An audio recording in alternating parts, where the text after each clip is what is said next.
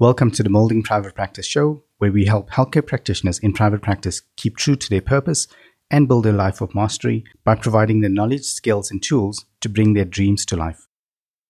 In this episode, we cover the importance of having a story brand for your private practice and how you can use stories to build an amazing marketing framework for your private practice. If you listen to this episode and you implement what you're about to learn consciously and strategically, you will radically change your private practice and life forever. Don't just listen to this episode and walk away with a few ideas. Really listen, take some notes, make a plan, and implement what you're about to learn. This can change everything. Let's start the show. Hi, Shez. Ready to go? Hi, Oliver. Yes, definitely ready to go. Cool. So I thought for this session, I thought we should talk about story brand and healthcare practitioners. And, if I just started out with, just saying, even that term story brand, it took us a really long time. Well, it took me a really long time to firstly understand that. And I kind of just stumbled upon it. The purpose of this episode is just to talk about, can healthcare practitioners have a story for their private practice? And again, that sounds really weird, but I do want to reference something. So there's a book by Donald Miller called Building the Story Brand. And coming from an IT background or even a business background, I had no marketing experience. And I think, that's the reason some of my earlier businesses never kind of worked, because I would always just concentrate on the product and never the marketing or the sales aspects. And it sounds like the weirdest thing, because obviously, sales is the lifeblood of any business. But for me, that, I never understood it. And although I did it at varsity, I did business management at varsity, and I think we even did the 4 Ps as part of marketing, or what the marketing module. I never understood it. So I kind of stumbled. I worked with a consultant with this business in the early days, and he kind of introduced this concept to me on brand archetypes. And again, that was like night and day in terms of understanding that. And for the first time, I kind of understood, why is it that BMW markets in a certain way, and why does Volvo market in a certain way? And it was like a light switch kind of moment. But then I discovered this book, and for me, that was the next almost monumental shift in terms of how do you approach marketing and how do you approach business. And it became almost a de facto way that we communicate right now. And at any given point, we know exactly the story we're trying to, we're telling people, or we're telling the team. And so has that been your experience as well? Have you found anything similar to that? Look, I must admit, since we started implementing the story brand concept, it's definitely helped when you have the conversations. It's definitely helped with team dynamic, because you're not just selling a product, you're actually selling the story behind the product. Now, I know that sounds strange, but when I say the story behind the product, the biggest thing with the story brand is why. It goes back to what we said with Simon Sinek. Why are you doing what you're doing? And using that, if everybody's on the same page, if you know that you are helping kids with, developmental delays, you know why you're doing it. But the story brand helps you to focus on who your clients are and then how to bring them to you based on the services that you offer. I think it definitely is a wonderful marketing tool, and it's definitely been helpful for clients that we have implemented. Okay, so to start off with, I think, we have to explain the framework. The easiest would be everyone goes and reads the book, which I highly recommend, and we'll include, the links in the show notes. But I do want to explain a little bit about the framework, and then we can chat through that. So the thing that got me sold on this is, in the book, the author talks about almost every good story follows the story brand framework. So whether you realize this or not, all of the great, things that that you've been watching, or, watching especially, or reading, almost always follows this master framework almost. And when I read through the book, and I could get the framework in my mind, everything kind of resonated. And what they were saying about good books and good movies actually follow this kind of made sense, because I remember, I mean, like, we took the kids to watch a movie, and I can't remember, but obviously it was an animation movie, and the movie didn't follow that script for some reason. It was very confusing, and when I got out of the movie, I realized instantly why I didn't like the movie was because they didn't follow that framework. And so, if I had to talk about the framework, so in the book, he talks about the hero or the heroine, and that's the main character. I remember when I used to watch, these Western type movies with my dad, and we would, he would always say, within the first 5 minutes, the main character, that's what he used to call it, the main character always presents themselves, and that's so true. So it's like, who's the main character? Who's the hero? Um, and it's important to know that, like, that hero is actually a person. It's not a product. And I think that's where almost everyone gets it wrong. It's not the brand. It's not the product. It's not that. It's the person. Right? So who's the hero in the story? The second part to that is the hero has to have a problem. And now, if he doesn't have a problem, then you just skip to the end of the movie, and it's like happily ever after. Like, so, and the reason I'm using that quite tongue in cheek as well is because Disney tells great stories. All of their stories follow this principle, and they learned how to put that magic in terms of storytelling. So if you don't have a problem, then obviously it's in Disney's kind of ending of any movie, it's like happily ever after. But the third part of that is that person, that hero or heroine, always finds a guide. Now, the reason for that is, so we have the hero, we have a problem, and if the hero could solve the problem, again, you skip all the way to the end of the movie, and problem sorted. The hero just ties whatever, or and the story's over, like happily ever after. But it doesn't work like that. If the hero knew how to solve the problem, they would just do it, and it never works like that. So the hero always meets a guide, and this guide is someone that's helped, or that's been through something similar. So the best guides are ones that have done it before, are trustworthy, and basically it's someone that the hero kind of aspires to be, or can relate to, and most importantly can trust. And then the guide gives them the plan. It's almost like, you imagine this like ancient scroll, or this treasure map, and it gives them the treasure map. It gives them the guide, or gives them the plan. Sorry, and now the hero knows what she needs to do, or the heroine knows what she needs to do. And then there's a call to action. So now the heroine is like, she knows what she needs to do. She knows she has a problem, but you need that push almost. And normally that's a push in terms of a life event, or something happened to force them. So normally in movies, like someone died, and like they have to take revenge, or they got pushed into a tournament and now they need to survive, or something like that.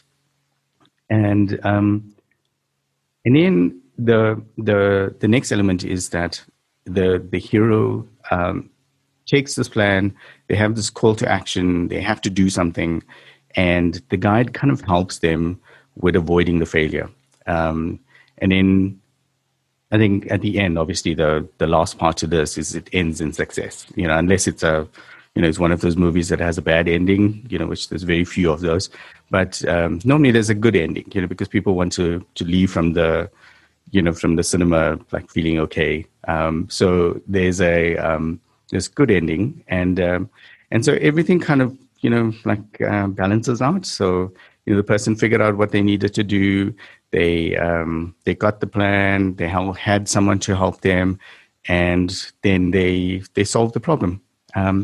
And I do want to say, so that's the framework. But I do want to say it's almost like they call it the reluctant hero. So normally it's the hero is not like going full blaze at this and really wants to do it. They normally have to be convinced that this is the case.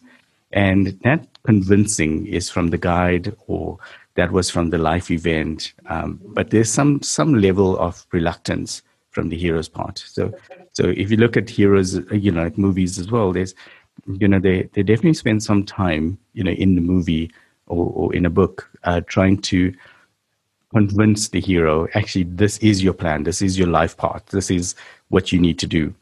Does that make sense, Jess? Oh, definitely. But, you can translate that into anything. And I think that's why StoryBrand is so phenomenal. If you take a healthcare practitioner, invariably they are the guide. The hero is whoever the patient may be. And the quest is, how do you get that patient from the struggle that they're having now to overcoming that and leading a full, healthy, and normal life?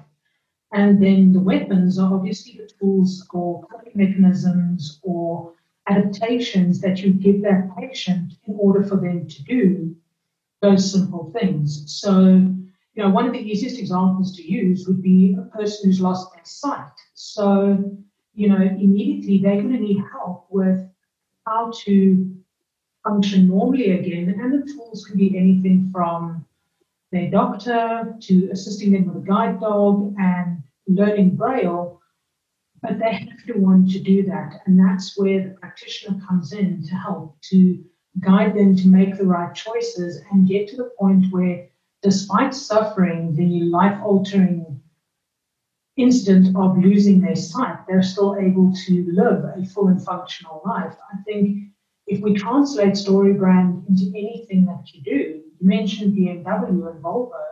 Volvo talks about safety. Now, safety can't be a hero, but the hero of the day is the family in the car, because they know that they're safe. Volvo has guided them to make the right decision and use that safe vehicle to get them from the start of their journey to the end. So I think it's definitely worthwhile contemplating in anything that you do from a marketing point of view. How do you get the hero to see you as the guide, and then what tools do you offer to help them complete that quest? Yeah, I like that. So I like the fact that you obviously related it to the healthcare practitioner.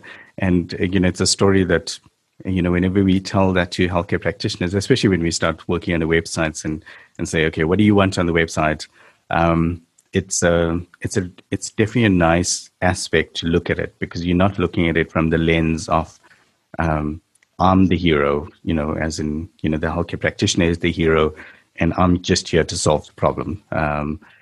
Because that's not the case. It's, they're the guide. They have the tools. They have the weapons, to be able to help them. So if I had to relate that to Kitron, in terms of what we do, and I think because healthcare practitioners hopefully are the ones that are, listening to this or watching this. So if I had to relate this back to Kitron and how we work, in terms of, in terms of the methodology, we definitely not the hero. It's the healthcare practitioner that's the heroine. We definitely the guide. When it comes to the plan is pretty much that methodology that we covered in the first episode, and it's that here's your plan.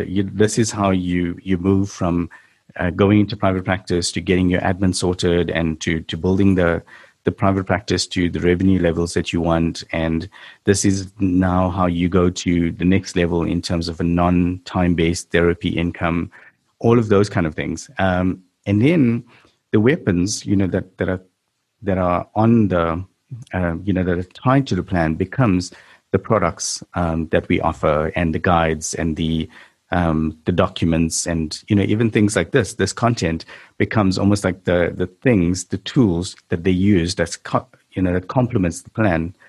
And then if you look at the call to action, this one I spent some time trying to think of this, and it kind of comes up all the time as well. So if I had to give a tangible example of how the call to action kind of comes in, is normally a client would call us or contact us when there's a life-changing event. And every year this happens without fail because the life-changing event is the end of the year. And towards the end of the year, you know, we kind of the busiest because everyone's making their New Year resolutions and they want to make sure that the next year is never going to be as terrible as this year in terms of time, in terms of not having the private practice that they wanted to have, and all of those things.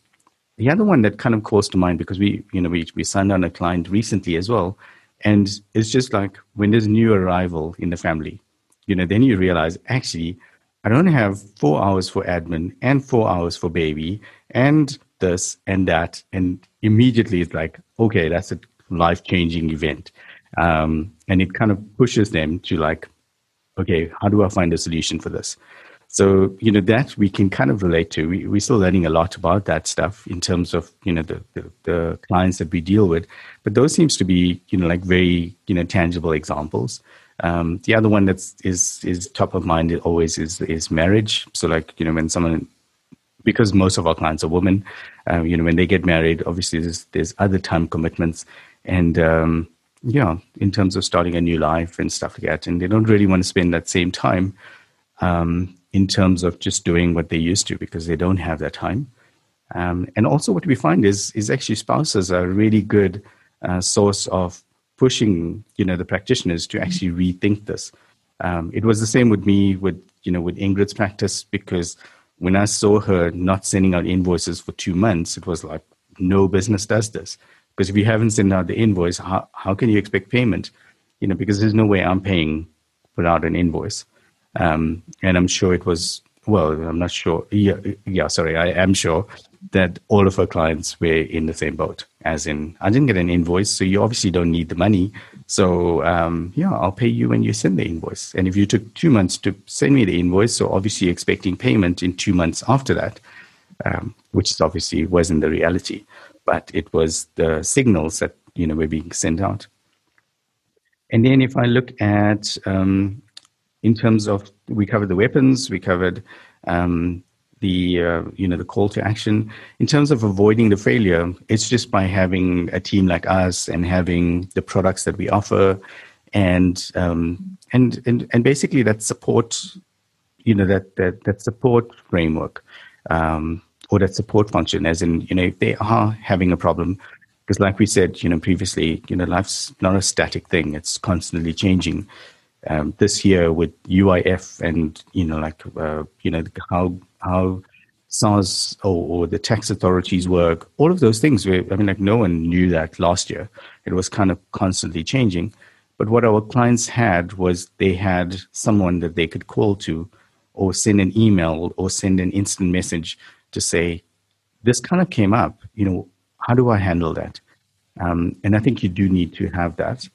And lastly, it's, it ends in success. Now, none of our clients are in that stage from the perspective of, because they're still living out the story.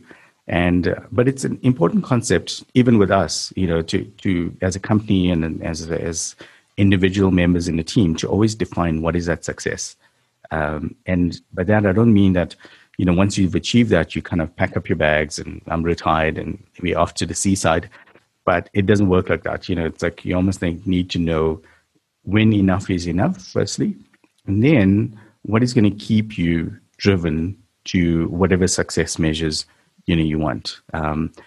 Unfortunately, all of our clients are on this journey that, firstly they go through, how do I get the private practice where I'm not spending hours and hours on admin and following up on payments? And then how do I get the private practice to be the revenue I want? And then how do I get the private practice to be non-time based? So they're constantly on that journey, and we constantly that guide to help them. No, definitely. But, if you really wanted to give an example of that, you can actually, like you said earlier, start looking at movies because they follow that framework so beautifully. And as a practitioner, if you can see how you fit into that framework and how you use that to market your practice to potential heroes in this case, then your business should start going through each of those transitions to be able to complete that story. One of my favorite examples of this would be The Lord of the Rings. We all know that Frodo's the hero, but it's actually a really tricky book because Aragorn is also the hero in the movie, and both of them have very clear and distinct guides. Gandalf guides Aragorn to, firstly lead the Fellowship. From leading the Fellowship, he guides him to take up his role as the King of Gondor. But I think the most important guide in The Lord of the Rings would be Sam. I mean, Frodo's given the Ring of Power and told, you need to get this to Rivendell, which for him is, okay, not a problem, and off they head off to Rivendell. But then they realize that they need to destroy this ring. And throughout the book series and the movies, Sam is constantly pushing and helping Frodo to get over the obstacles to get from Rivendell into the heart of Mordor and ultimately to destroy that ring. And if you translate that into healthcare, if we look at anybody working with pediatrics, the hero in the story is the patient, and the guide is obviously the therapist trying to help that patient get to where they need to get to, where they're able to walk or talk or run or jump. And the journey changes throughout that hero's life, and the guide is constantly there to give them the next tool that they need to advance to the next stage so that they do eventually get to that end phase where they throw the ring into Mount Doom and everything works out.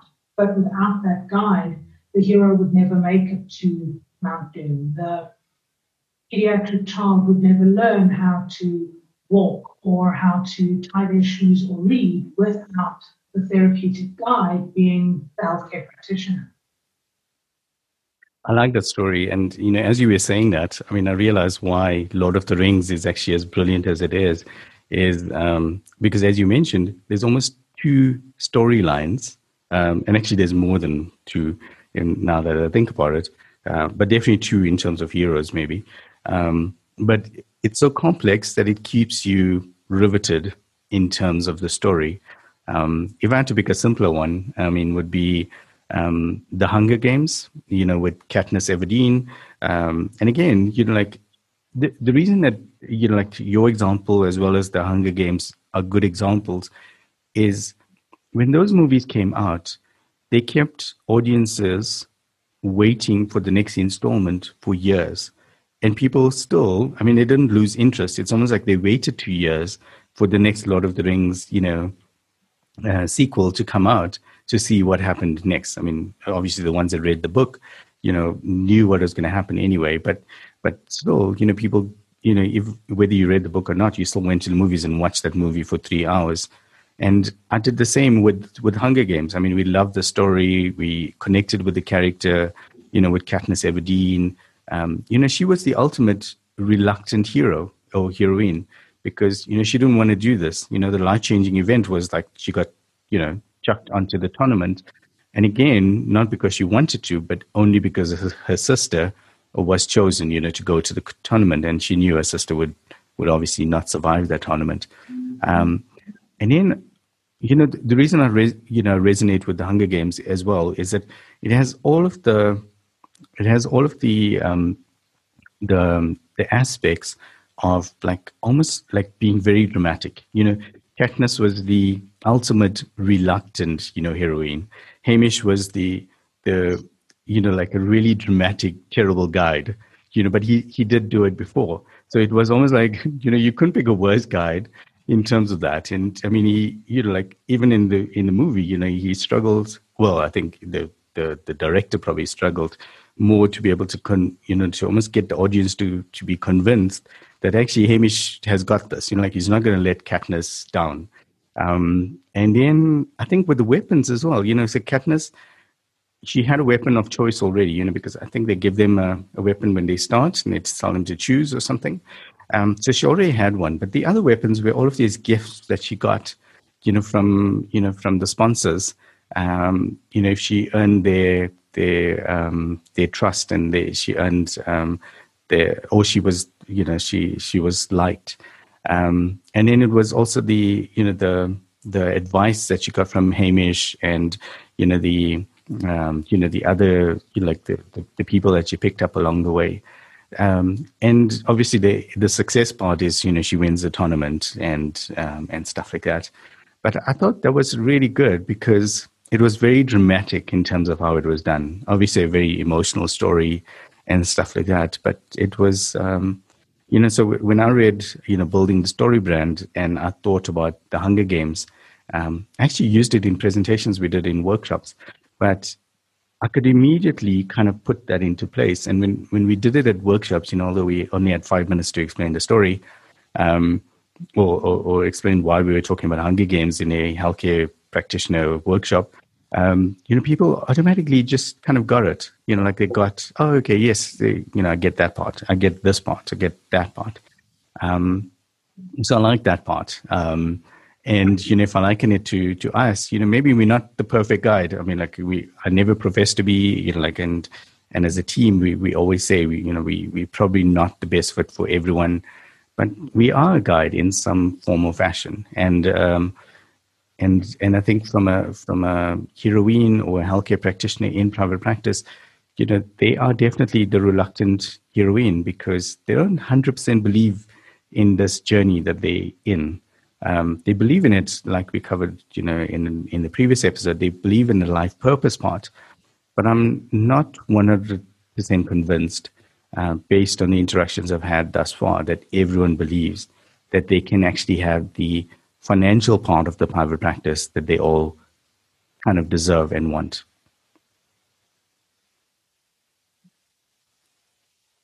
No, very much so. I mean, the interactions we've had with a lot of current clients and potential clients is when you start having the conversation of you can move your practice to a point where you're earning the revenue that you want and you have the free time that you want, and even to the next phase of earning that passive income, a lot of practitioners kind of look at you as if to go, okay, well, which bus did you fall off? Once you start explaining that story and showing them, giving them the tools, and that could start off with something as simple like you mentioned earlier, a software to make sure that you are able to generate that invoice, send that invoice out to where it needs to go to, or, do you have somebody to answer those phones that you don't miss those potential clients calling in for sessions?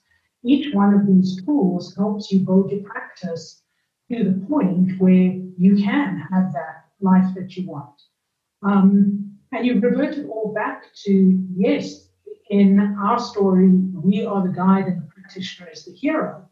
But when you convert it from the practitioner's side, the practitioner is the guide and their potential patients, each one of them is a hero.